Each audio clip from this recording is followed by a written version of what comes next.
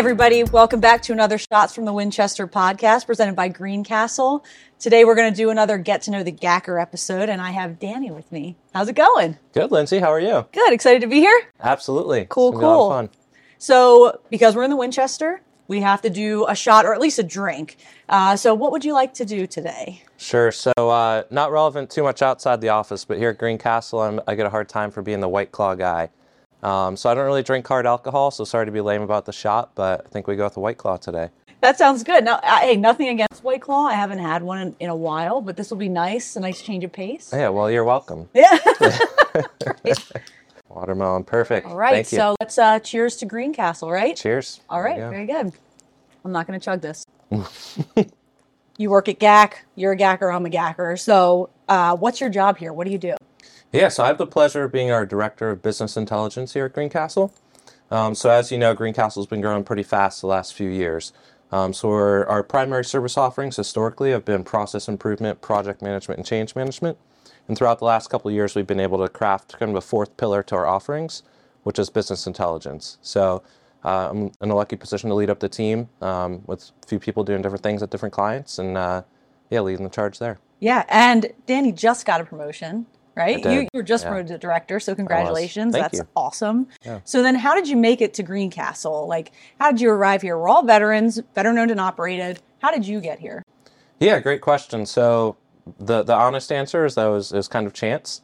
So my wife and I, my background post-military was in entrepreneurialism, mainly in e-commerce, which I'm sure we'll get into a little later. But with that, we started to grow our business where we were with the military, which was out in New Jersey. And a few years into that, we started to have kids, and we decided that we wanted our family to be by my wife's parents out here near Malvern, over in Morgantown, Pennsylvania. And so with that, we decided we wanted to move our business that we had at the time. And so we weren't quite sure what that would look like. It was a big risk. We weren't sure how many of our team members would move out with us. So I looked for a job as kind of a stopgap at the time to be able to help us transition out to Pennsylvania. Looked online, found Greencastle, loved everything about the brand, the mission, obviously the veteran culture, and all the things that people love about Greencastle. So with that, actually came on initially as a contractor about 2.5 years ago with the intention of it being part-time. But then obviously fell in love with the culture here, with the people, saw a lot of opportunity, and been lucky to be part of the growth the last couple of years. That's pretty cool that you were like not planning on this and it happened. Love that. Yeah. What is your favorite thing about the culture here? Like, you gotta Sure. pick one thing. Yeah, just the camaraderie. I feel like people truly have each other's backs here. In most working environments, your relationships go as far as your work goes. And every now and then you might find one or two good friends that you maintain relationships with outside of work. But here I feel like our relationships aren't driven by our work. Our relationships helps get our work done, but we all truly have each other's back and have that camaraderie, even if we're working on completely different projects in different parts of the company. Yeah, I agree. And I think that probably is because we're veterans and we had to do that anyway. Like, we had to have each other's backs, like, outside of this job. So, like, we get how to do that without it always being, like, work-related and everything. So Absolutely. that's pretty cool. So tell us a little bit about your military background. Yeah, so I was the stereotypical chair force, frankly. that could probably sum up my story in one sentence right there. So I had a desk job in the Air Force. So the situation is a flying unit. So I worked with tankers, the big in-air refuelers that fly around, refuel fighter jets or whoever needs to get wherever they need to go.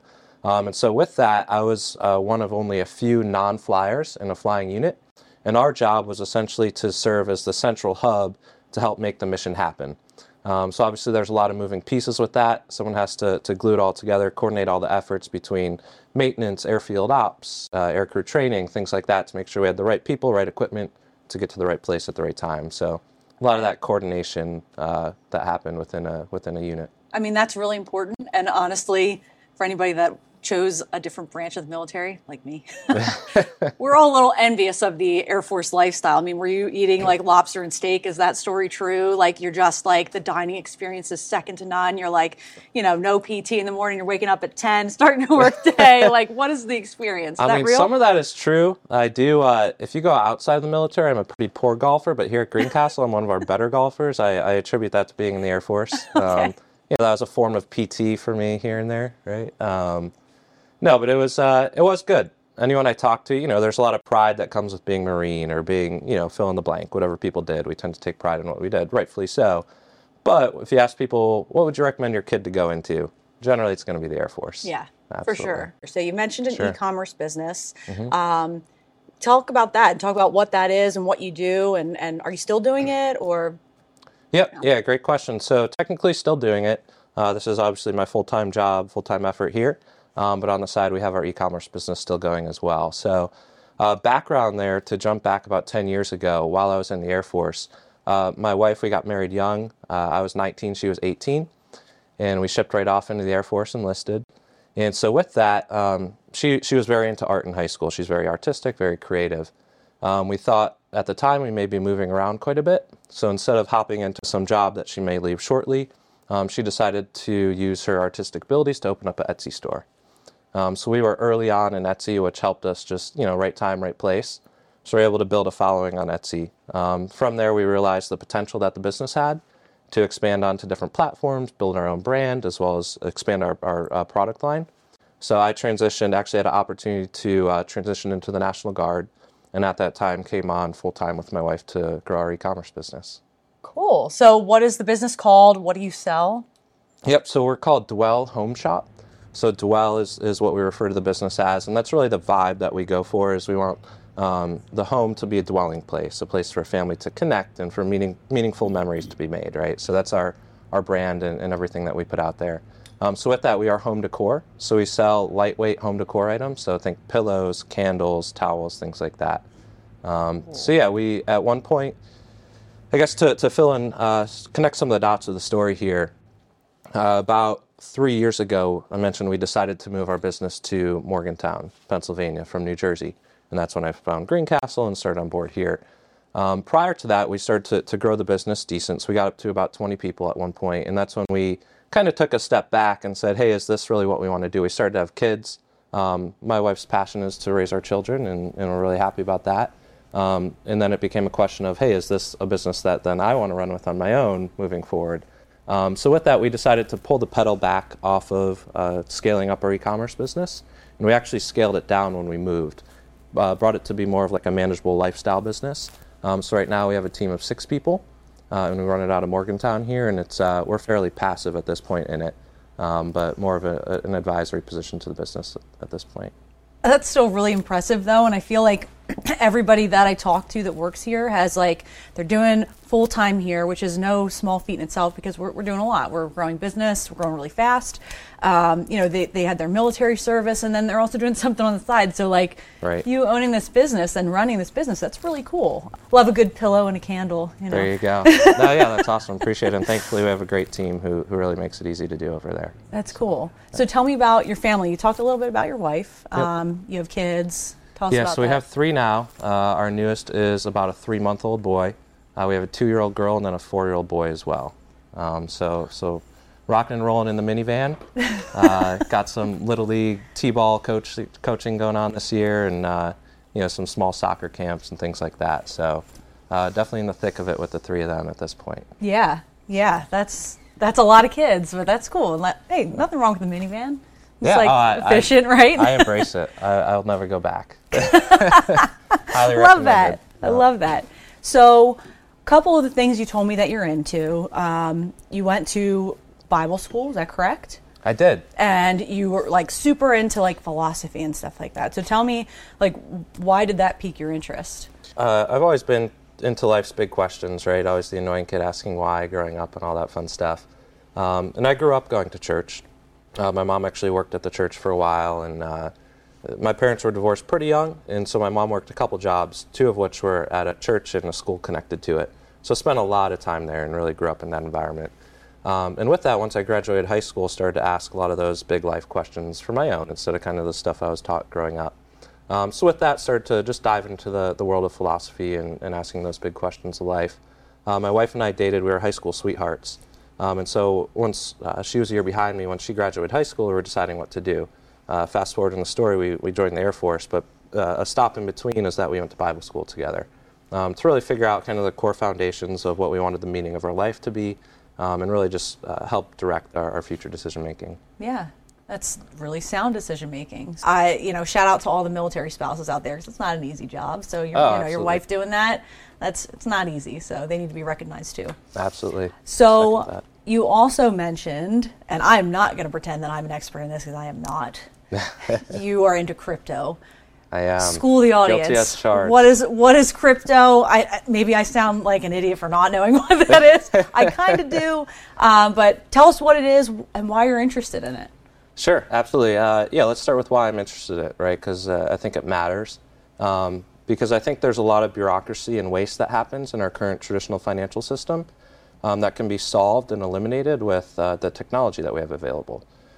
So with that, there's a number of factors. We could obviously there's millions of hours of podcasts on this topic. But for example, on a high level, traditional finance brings a lot of middlemen and a lot of bureaucracy, which technology could kind of take out of the equation, therefore reducing costs of financial transactions. And that reduced cost essentially goes back into the pockets of the consumer. So we're able to increase trust amongst people. We're able to make things more efficient, which benefits all of society. And then we're able to essentially create a currency and a financial system that can't easily be manipulated. So a huge use case for crypto is in actually third world countries, where you have governments or pseudo-governments who can really manipulate currency that affects people's lives drastically. But if you're able to take currency out of the hands of bad actors, and the control of currency out of the hands of bad actors, and make it more neutral, then you create a stable and equitable financial system for everyone globally. So again, we could probably get into a lot, but that's kind of the why I'm into it. I think it could really make a difference for the world. Yeah, that's really cool. So what are you currently doing in that? Like, are you, I'm probably asking the wrong question. Sure. Are you like investing in it right now? Is that like, what is your particular like stance on it and role in it currently? Yeah, so I think crypto investing gets a little bit of a bad rap because you think of, day trading and get rich quick schemes. So I'm certainly invested in it. I'm invested in a few of the main cryptos for the long term, as opposed to kind of something where I'm trying to flip cash really quick. But I would say, like, what am I doing with it? It's more of a passion and advocacy. So you'll see me walk around here every now and then in a Bitcoin shirt or something fun like that to have conversations and spread knowledge about the topic, because it is a controversial public opinion topic that has politics involved and what have you. And I think the biggest amount of people we could get on what I would determine to be the right side of that argument is going to benefit, again, society as a whole moving forward. Mm-hmm. So personally for me, it's primarily investing, following, advocating, and I would say that's the extent of my involvement, so to speak. That's good. I mean, we could probably do an entire other podcast on just that, because I know there are a lot of people interested in it. Yeah. So maybe that's something we do in the future. Maybe we will. I'll get my, I got a buddy who's a head of trading for a crypto agency. Maybe we could get him on here pretty soon. I need to study before that. So I mean, this has been really great. I appreciate you sitting down and talking to us. We learned about your military career. We learned about what you do here. We learned about crypto. We learned about philosophy. We learned about your wife and your business. Is there anything else you want to leave everybody with? Maybe let's boil it down to a leadership lesson that you have now that you're a new director. Sure. You went through the military. Give the audience a leadership lesson. Yeah, so I'll unabashedly steal this one. I was lucky enough a few days ago to attend a golf outing that Greencastle sponsored for the SEAL Future Foundation. And one thing I picked up on there from a keynote, speaker, a former SEAL, who was talking about some of his combat experience, that I was really able to make a connection with here at Greencastle and how we operate, is just the team environment. So he talked about a mission they were on and how they were successful on their mission because everyone involved in the mission played their role and did their part and trusted each other. And I think that's something that we do really well here at Greencastle. Is we have a racing matrix to say who's responsible, accountable, consulted, informed for different aspects of the business. And I think that clarity and that trust for each other to focus on our lanes and do our job and trust each other is part of why we're successful here. Yeah, I'd agree with that. That's a great lesson to leave everybody with. So thank you for your time. Please like and subscribe on our channel. We really appreciate everyone that does that. And Danny, thank you again. It was really great talking to you. Thanks, Lindsay. And we'll have you on again to talk about crypto. Sounds good. All right. Thanks, everyone.